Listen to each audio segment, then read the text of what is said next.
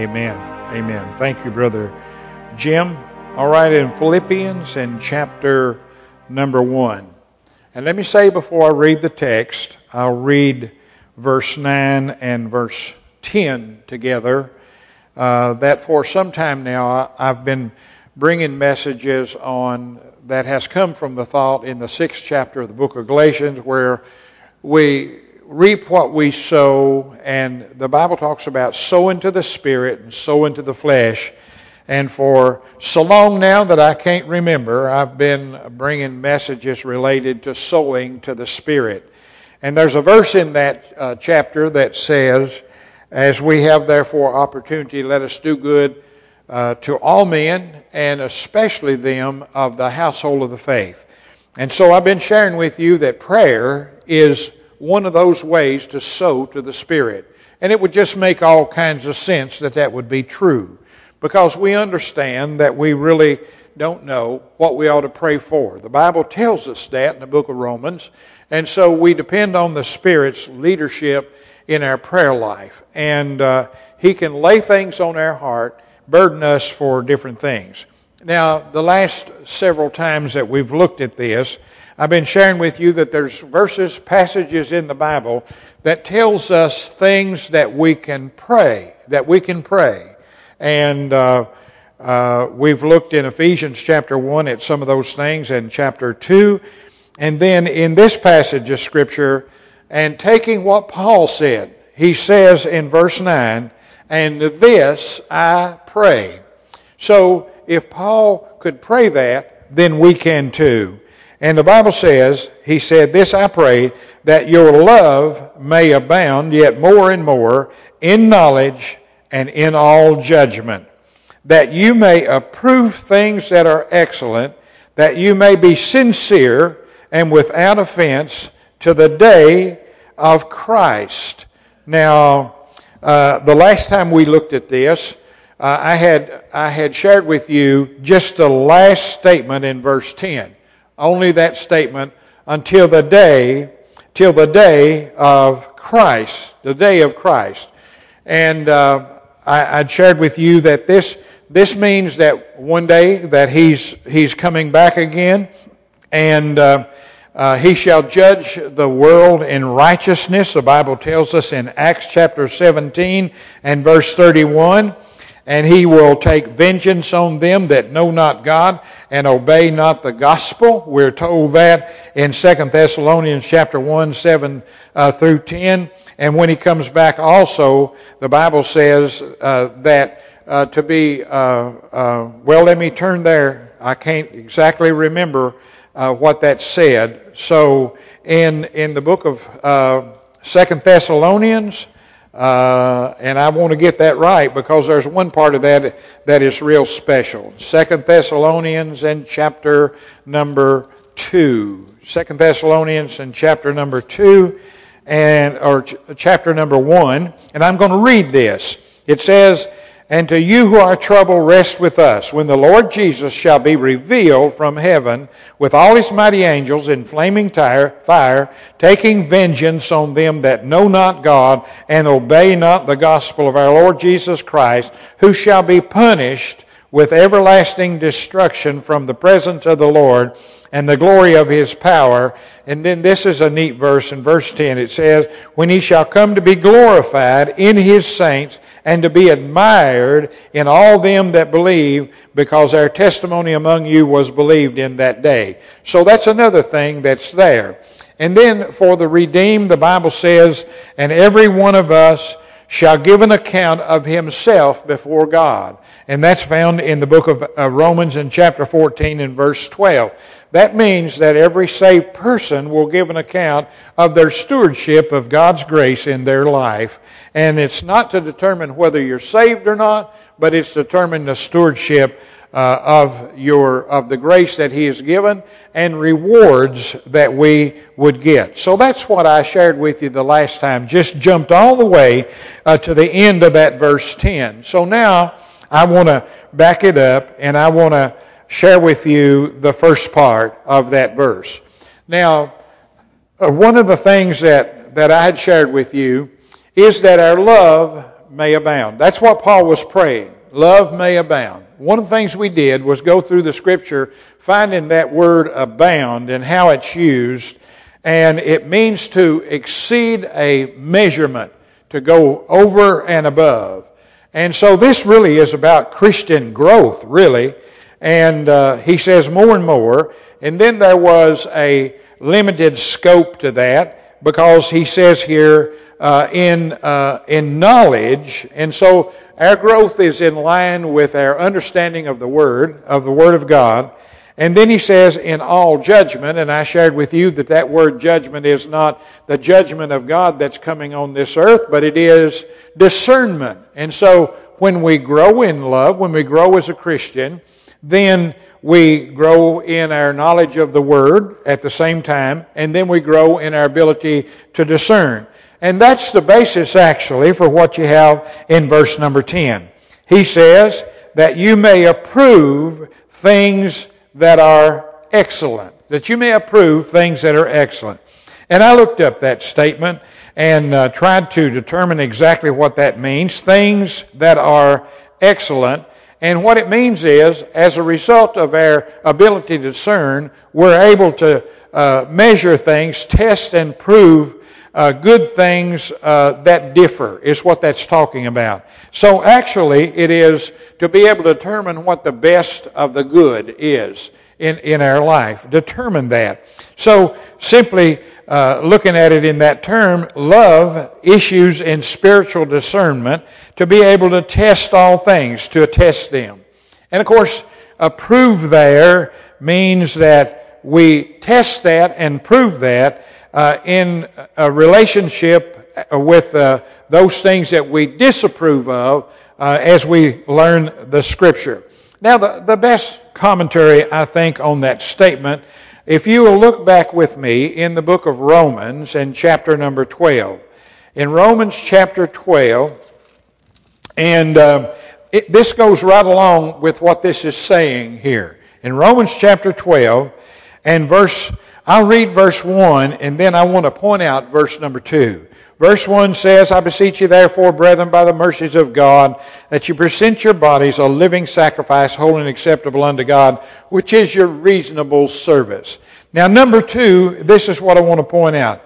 He says there, and be not conformed to this world, but be ye transformed by the renewing of your mind.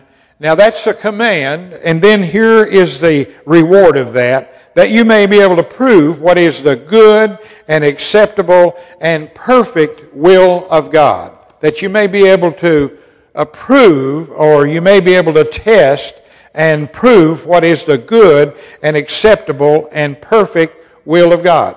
Now you can understand how that falls into line with our statement that's made in verse number 10, that you may approve things that are excellent. Approve things that are excellent. And so we prove what is the good will of God so far as we heed the commandment that's given there in verse 2. Be not conformed to this world, but be ye transformed by the renewing of your mind.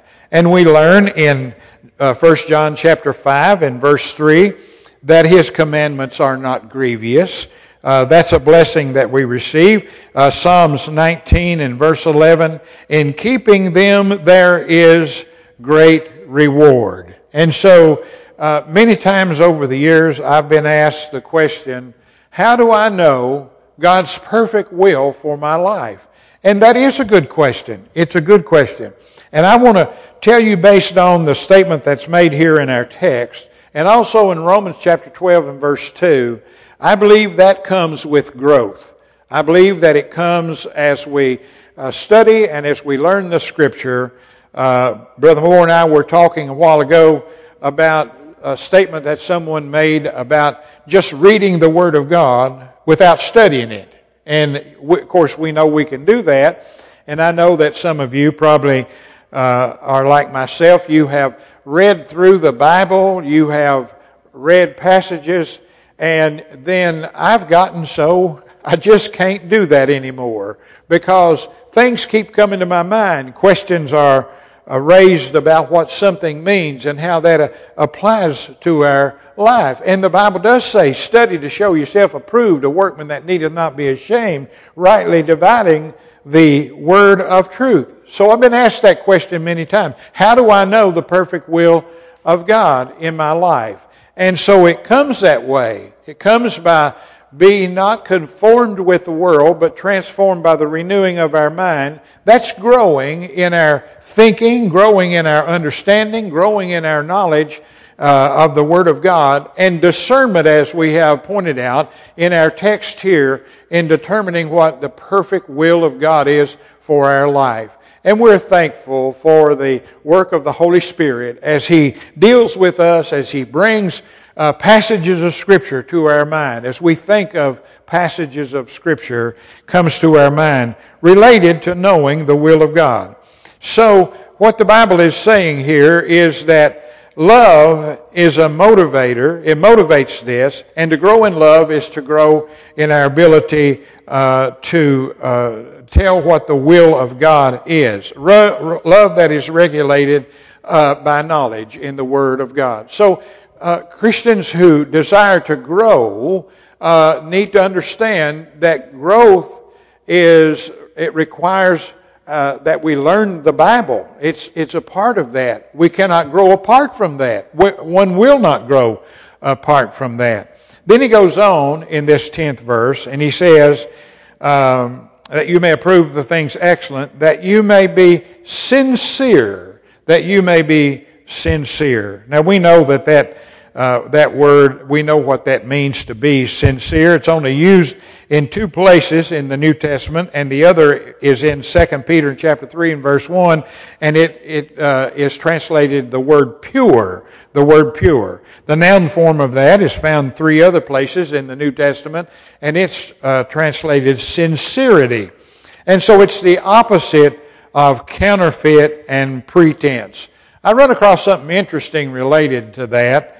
In looking at that word and studying the word. Our English word comes from a Latin word. I think I found this in Barnes' notes, Albert Barnes' commentaries. And the meaning of the word, the original word in the Latin, is without wax. Without wax. So, as you can imagine, I got real interested in that and wanted to know what that meant. Sincere, being without wax. And what I learned was that in the ancient Romans produced porcelain of real high value, but it was really sensitive and it was fragile. And in the process of producing it, it could have cracks in it. And so what dishonest dealers did related to that is they come up with a white wax that they could take those cracks that developed in that porcelain and they could cover that up and you couldn't see it. The only way you could tell it was to hold that up to the sunlight. Hold it up to the sunlight. And it would show. It would show that wax was there. So I thought that was an interesting thing that word meant without wax and being exposed by the sunlight. So we all are interested in that. We want to be sincere. We want to be sincere in all that we do.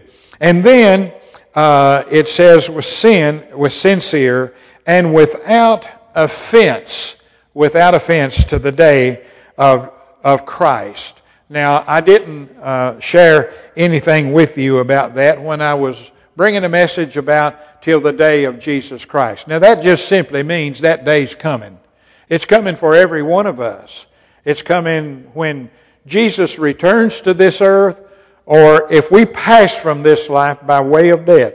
There'll come a point when there's not anything else that we can do in obedience to the Lord. It's just going to come there till the day of Jesus Christ. So this word offense is an interesting word, and he says here that you may be sincere and without offense till the day of Jesus Christ.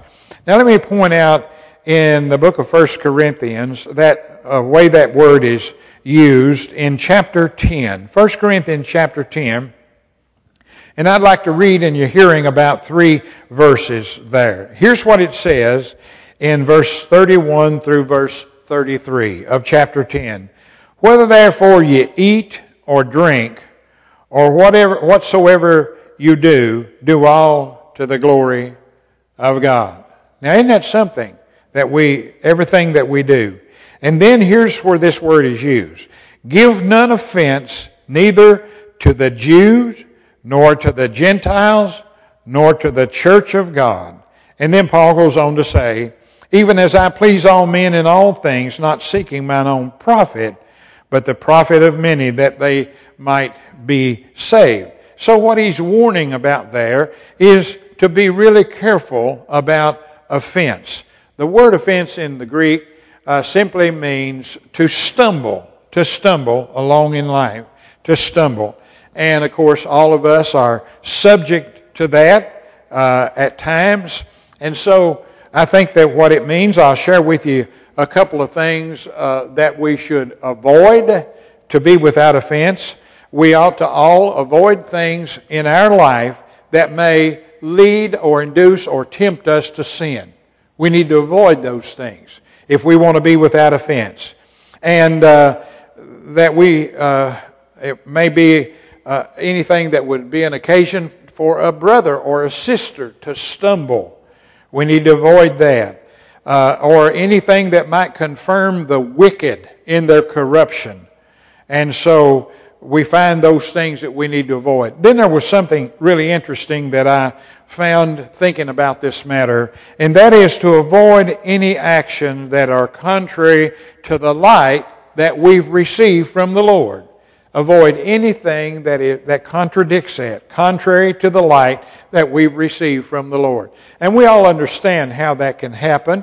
We can go along in life, and we are confronted by something, and then we assess that, as we're learning this in the Scripture, that we assess that, is this the right thing or is this not the right thing? And so all of us have received light, if we know the Lord, to different degrees. We've learned the right and the wrong of different things. We've learned to discern that as we've gone along in life.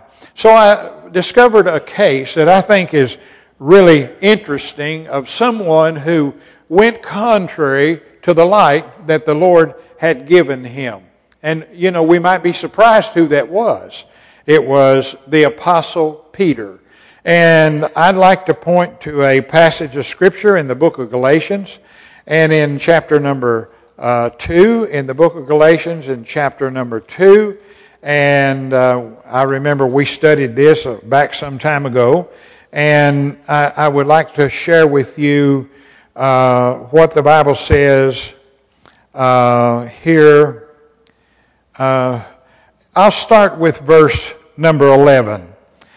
And Paul says this, "But when Peter was come to Antioch, I withstood him to the face, because he was to be blamed." Now remember, I'm sharing something with you that addresses the fact of actions that are contrary to light that we've received. Contrary to light that we've received. And so here's what it says in verse 12.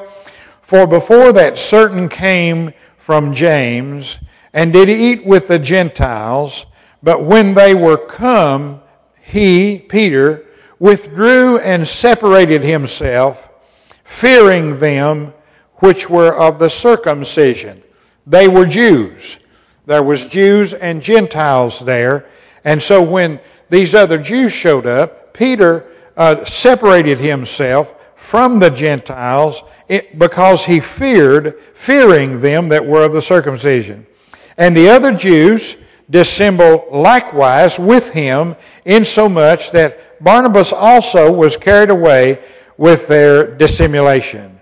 But when I saw that they walked not upright according to the truth of the gospel, I said unto Peter before them all, "If thou being a Jew liveth after the manner of Gentiles, and not as do the Jew, why compellest thou the Gentiles to live as do the Jews?" And so he confronts Peter in that. And I want to point out something.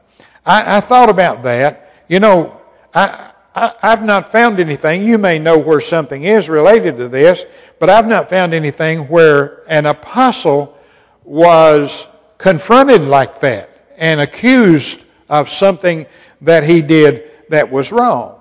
Now, why does that play into what I'm sharing with you about avoiding things that are contrary to the light that we've been given? Well, Peter had been the first to receive light related to this. And we know that from back in the book of Acts. I'll go back there and share with you. You'll know of this story, but it's in chapter number 10. And this is about Cornelius. And Cornelius was a Gentile. And he was a devout man. And the Bible says that in verse 2, a devout man and one that feared God with all of his house, which gave much alms to the people and prayed to God always. Now this was a Gentile, and remember the time that this falls is that there had been, God had not moved among the Gentiles until you get up here to the book of Acts. And the Bible says, and he saw a vision about the 9th hour of the day, and the angel of God came to him, saying unto him, Cornelius. And when he looked at him, he was afraid and said, What is it, Lord? And he said unto him, Thy prayers and thine alms are come up as a memorial before God. And now send men to Joppa, and call for one Simon, surname is Peter. And so God is leading him. See, he needs to be instructed. He needs the gospel presented to him. He's a man that's under conviction. And so the Bible tells us that he did that. And let me see, it says here, verse 9 of that chapter. And here's what happens. On the morrow, as they went on their journey and drew nigh unto the city, Peter went up upon the housetop to pray about the 6th hour. Now he's there. He's not been sent for yet, but he's there. And the Bible says, and he became very hungry and would have eaten, but while they made ready, he fell into a trance and saw heaven open and a certain vessel descending unto him. And as it had been a great sheet knit at 4 corners and let down to the earth, wherein there were all manners of 4-footed beasts of the earth, and wild beasts, and creeping things, and fowl of the air. And there came a voice to him, Rise, Peter, kill and eat. But Peter said, Not so, Lord, for I have never eaten anything that is common and unclean. And the voice spake unto him again the second time, What God hath cleansed, that call not thou common. This was done thrice, and the vessel was received up again into heaven. Now, what that lesson was for Peter was, it had to do with the Gentiles. You know, they weren't common and unclean. Let me see here. In verse 24 of this chapter, And the morrow after they entered into Caesarea, and Cornelius waited for them, and called together his kinsman near friend. And as Peter was coming in, Cornelius met him and fell down at his feet and worshipped him. And Peter took him up, saying, Stand up, I myself also am a man. And as he talked with him, he went in and found many that were come together.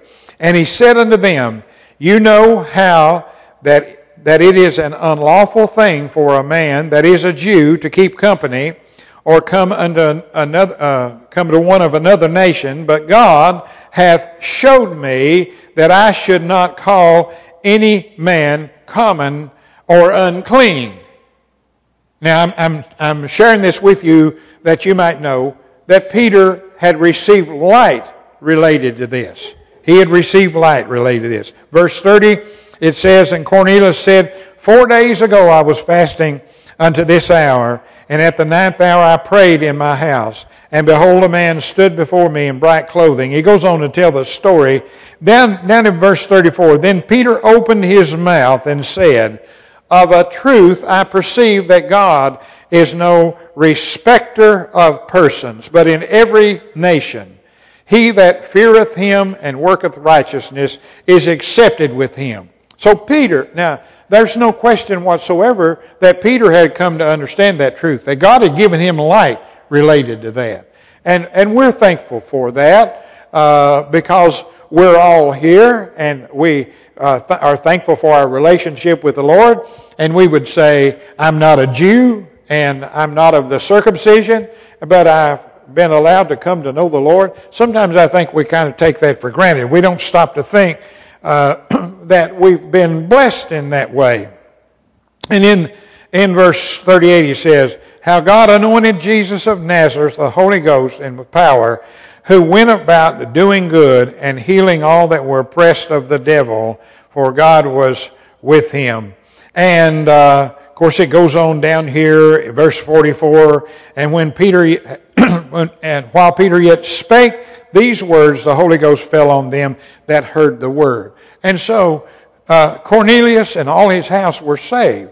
Now the point that I've made related to that is that Peter had received light. God had taught him that very clearly, and he had received light. Yet in this passage of Scripture in the book of Galatians, verse 11 through 15, Paul called him out. Paul called him out because something he did was because of the fear of man. Fear of what somebody else might think of him for reacting in a certain way. That's exactly what that is. And so, because of the fear of man, oftentimes people do things or fail to do things because they care about what somebody else might think about them.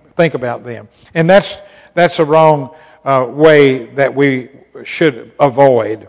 And so, also in this matter of offenses, we are to maintain a blameless conscience before God related to that. I'd like to point out something that's said in Acts chapter 24 and verse 16 about that. Chapter 24 and verse 16. And here's what it says in 24 and verse 16. And here's what he says. And hereunto do I exercise myself, to have always a conscience void of offense toward God and toward men. So, having a conscience, you know, the wonderful thing about what Christ has done for us is that, as that verse says that we've been looking at on Sunday morning, that He came that He might redeem us from all iniquity, that He might redeem us. But you know, as we go along in life, we may have things happen. There may be offenses that would cause our conscience to be bothered. You know, one of the things about offenses in this passage of Scripture is that we can admit when we've made a mistake.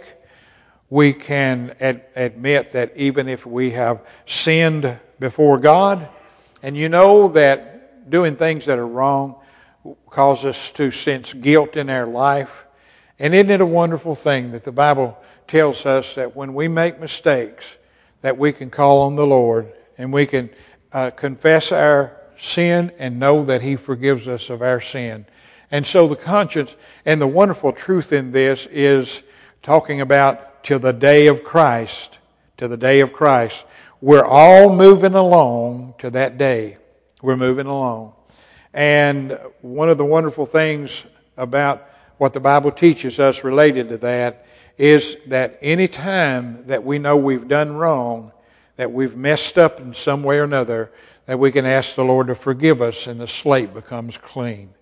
And so, as we go approaching that time, this is wonderful advice that we have in this passage of Scripture.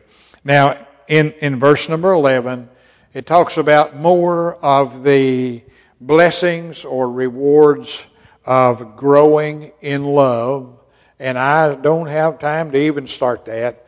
And so next Sunday night, the subject matter will be verse 11. I will read it because it's interesting. And it says, being filled with the fruits of righteousness which are by Jesus Christ unto the glory and praise of God. So that too is part of that reward that comes by growing in love. Father, we praise you and thank you for the privilege we've had to address this passage of Scripture, to see something we can pray. And Father, we can pray for individuals, or as in this context, as Paul is praying for a church. This is a prayer that we can pray for our church. And I thank you, dear God, for a church where there's a lot of love. I am so thankful for that. And it's genuine, and it's real. And it comes from you, and we praise you for it. But we need to understand that as our text teaches us, we can grow in that. We can abound in that love yet more and more. And Father, I want to pray that prayer for our church family. We thank you for the love that you put in our hearts. And it shows in our caring about each other and praying for each other and lifting each other up and encouraging each other along the way. And I just want to pray that it would grow, that it would abound yet more and more. Because, Lord, when it does, all of these wonderful things that we've seen in our text become a reality. And, Lord, we want you to be glorified. And that's one way that comes about. So we praise you for it. And just bless us now as we close this service. Bless us in this hymn that we're about to sing. And bring your will about in our lives, we humbly pray. In Jesus' name and for His sake.